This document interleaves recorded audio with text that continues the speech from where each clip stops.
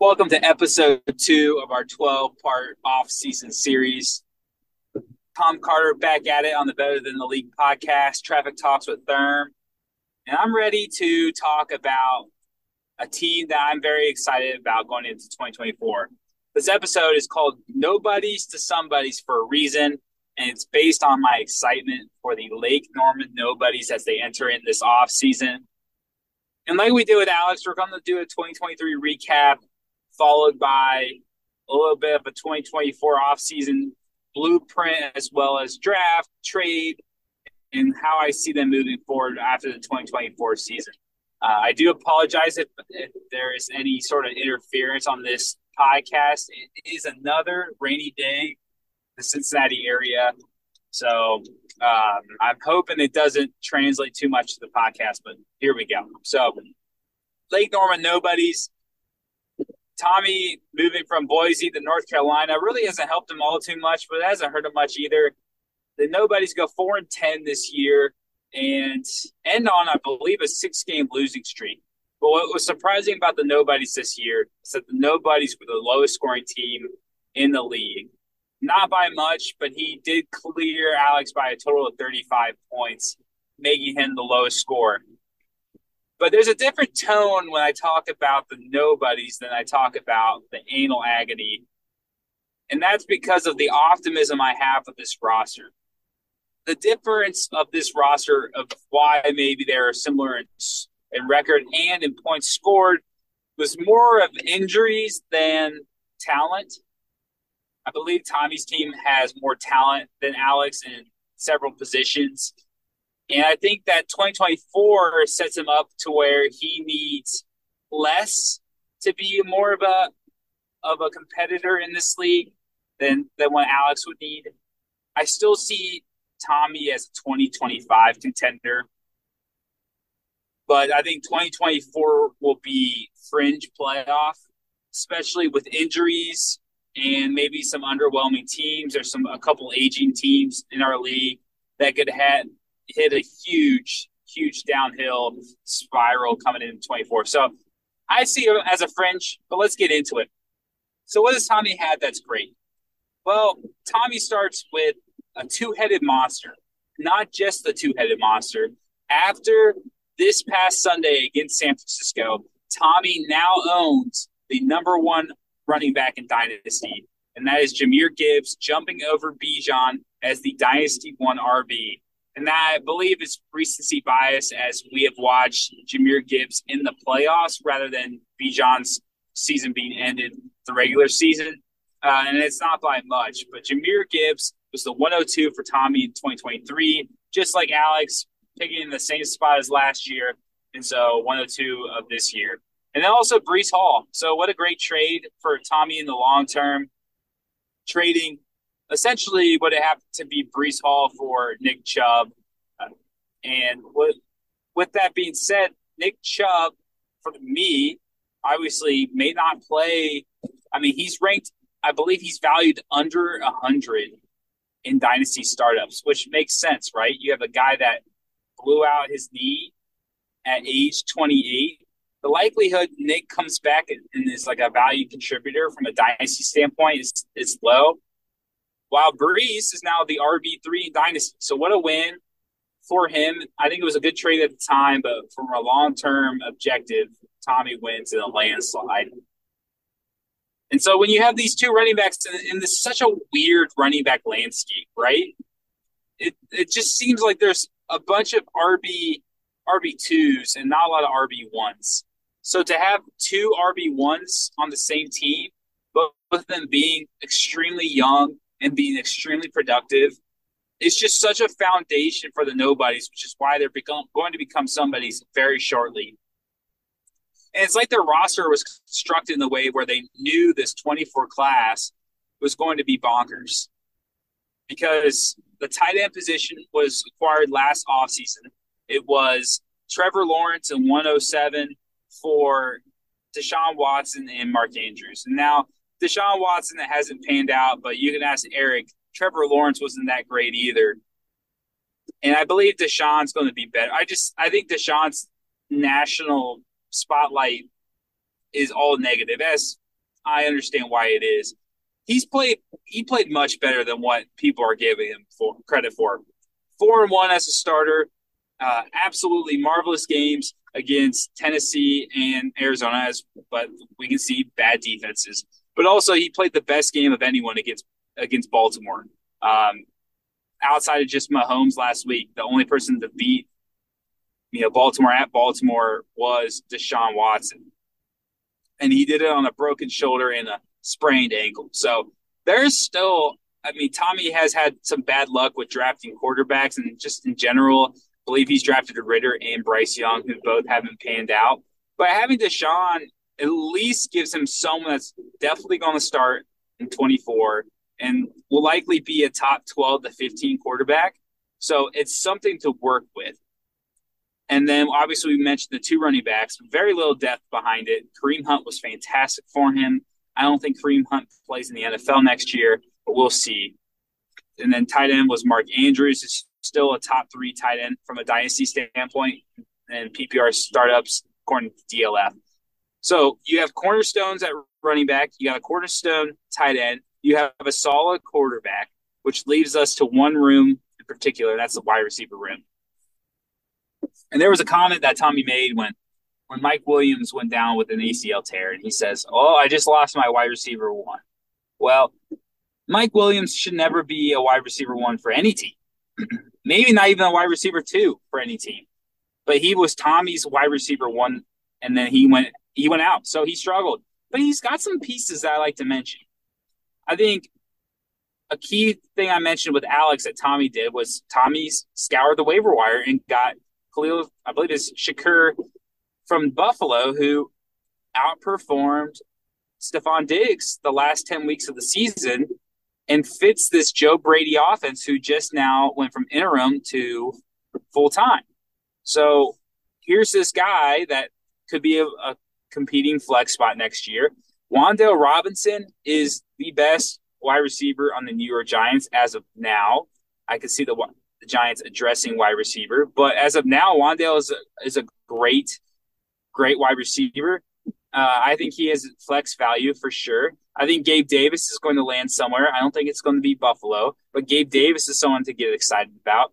And then there's guys like Noah Brown, who played himself into a contract year and potentially going somewhere that gives some volume and targets. So there's, and Zay Jones, how could I ever forget Zay Jones is on this team as well. So there's great wide receiver 3, wide receiver 4, wide receiver 5 depth that will keep Tommy competitive as he goes into this 2024 class. So let's talk about a little bit this 2024 class.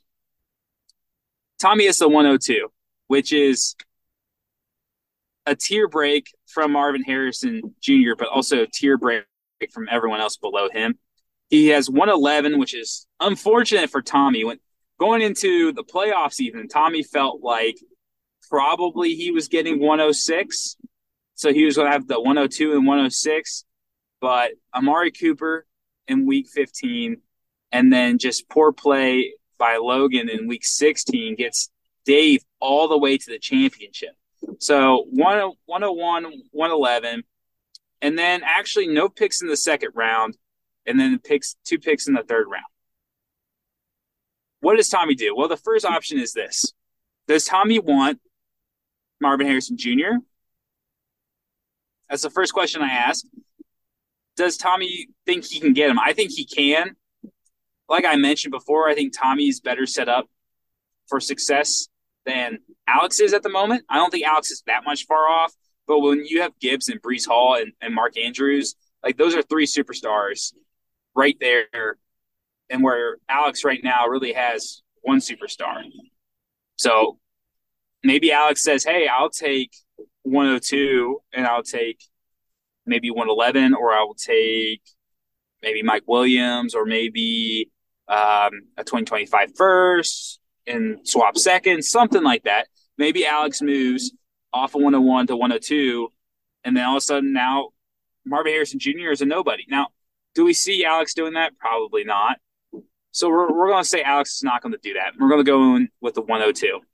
And 102 is just, if it was 2023, if it was 2022, if it was 2021, I mean, all the way back to Chase, I think that I truly believe that Malik Neighbors is that good. And I think I've talked to Jake about it. I talked to Jake and Logan about it when we were down in Cincinnati last Friday. I've noticed that when players move at different speeds, like when you watch them, you watch a clip of them, and it looks like they're moving at a different speed than everyone else, that seems to always translate. And look no further than his own lineup and look at Jahmyr Gibbs. Watch any highlight of Jahmyr Gibbs at Alabama, and you're going to see this player that looks like their gear is just something that no one else has, and it's special. So when you watch Malik Neighbors, he has the production profile. He's going to have the measurables. This guy might run 4.2. I think he's going to run in the low 4.3s, but he's probably going to run 4.2 or 4.33, but he could run 4.2, which is insane. Let's 4.3 low 4.3s is blazing. Has the size. He can make the catches. He's got the route nuances, and he's going to be a top 10 pick. He probably is going to be a top 5, top 6 pick. I could see him going to either LA for the Chargers. I could see him going to New York Giants. And I know when I say Giants, everyone gets scared, but if you're a transcendent talent, you're not going to be ruined by a team. You're going to get your volume. You're going to get your targets. You may not be as good as you can be, but you're still going to be great. You're still going to be worth the pick at 2. And I think that when you talk about Brees, Jahmyr Gibbs, Malik Neighbors, Mark Andrews as a base, I mean, we're talking as a nice, good base. That is huge. I think that is so big for this team moving forward, which is why I'm so excited. Like, how fun is that team? That is such a fun team. So I'm really excited for him about that. So it leaves you at 111. If he stays at 111, 111 depends. It's definitely going to be a receiver or running back at 111. I don't think he could go for quarterback if he feels like it. And he absolutely can. That's a great spot for a quarterback. But what have I said all offseason? It's a great year to need a wide receiver. Who has the worst wide receiver room? Probably Tommy Schultz. So this is the perfect year, which leads me to my next point, trading. What can Tommy do to improve his roster this offseason? Much like Alex, Tommy has a great disparity or parity in talent. You have Gibbs and you have Brees Hall that are extremely high in value. You have Mark Andrews, who's also very solid in value. And then you have a guy like maybe I would say Mike Williams is probably his next most valuable player. That's probably around the 200 range, much like Christian Kirk and Deontay Johnson of Alex's team. There's not that 300, 400, 500 juice guy that, really helps with trading. And then also Tommy doesn't have any second round picks. And why is that? Well, let's address the problem. Tommy had a strategy last year that was questioned and was taken advantage of by Matt. And Matt essentially said, hey, Tommy, give me all your second round picks. I'll keep giving you all these veteran players that are aging and are on the decline. And Tommy accepted. And we've talked about it. A couple of those players that turned into Roshan Johnson, Jaden Reed, Rashee Rice. These are going to be players on Matt's team. They're going to be good. I mean, Jaden, I would say that Roshan's got a chance, but Jaden Reed and Rashee Rice have already shown flashes that they can be somebody. And those guys could be nobodies. Instead, he has Zay Jones, and he has I can't even think of some of the guys like Kareem Hunt and players like that where he acquired. You're like, why would you do that? That was the one time I actually reached out and I said, what are you doing? I think Tommy realizes now that that's not the way to go, and he needs to build through youth. So what's the strategy? We got to get away in the second round. This class in particular for Tommy is exactly what he needs. He needs to acquire second round picks. So what does that mean for him? Does that mean dipping in 25? I don't know necessarily, but maybe is it moving Mike Williams? Is it maybe moving Mark Andrews? Calling up Eric and maybe saying, hey, I could use a tight end that's lesser, and what can I get? And then trade off Mark Andrews to a team that has some picks that could really use Mark Andrews. Maybe Alex. Alex has 2 second-round picks. Maybe Alex is like, I mean, Komet's good, but I'll take a second-round pick. Maybe like a 201 and Cole Komet for Mark Andrews, or maybe a second and a third for Mark Andrews. Maybe. But I think Tommy needs to get some second-round picks this year because the wide receiver class is so deep that I think cultivating that back half of that roster with a bunch of wide receivers could really do this roster some good. And like I said, Tommy's built for 2025. I believe Tommy has 2 2025 first-round picks, I think. I don't know since I'm not looking. But this team is really built for a 2025 run. And he may be disappointed to get the second overall pick again. But as you can see from last year, the second overall pick last year has treated him very nicely. And he's some guy that's very excited, someone to be very excited about. So that's my one thing with Tommy. I would say maybe moving off of some guys on his bench, maybe Mike Williams or maybe Mark Andrews. That's really the only one I see of value. You could try to get Gabe Davis, but you're going to have to wait for free agency to see where Gabe Davis lands. I don't think anyone's interested in Gabe Davis right now. And then Wan'Dale Robinson, maybe you have some interest in him, but for the value, I don't think it's worth giving up unless you put him in a package of some sort. So we'll see what Tommy does. I think Tommy has a lot of flexibility with 111. I think Tommy can move back. I think Tommy can take quarterback, wide receiver, etc. But with this class being so wide receiver dominant, I think it's going to be a wide receiver for his 4 draft picks. I really do. I think he needs all the diversity of talent he can get. And then my last piece of advice for Tommy is pay attention to what's going on in the offseason. There are great people. You can go on social media. You can just type in Dynasty. You can look up. You can type in Senior Bowl, Combine, etc. And there's people doing all the hard work for you. And best of all, we pay for a subscription that does really good work. The person that uses this website more than anyone acquired Jake Ferguson and Puka Nacua because of DLF articles. Read some articles. If you're right before you go to bed, you're like, I want a nice late read. DLF is pumping out great content right now. Every single day. Who to trade, who to retain, who to keep, what's the value, how to evaluate rosters, etc. There's so much on there. And now they're going into draft profiles.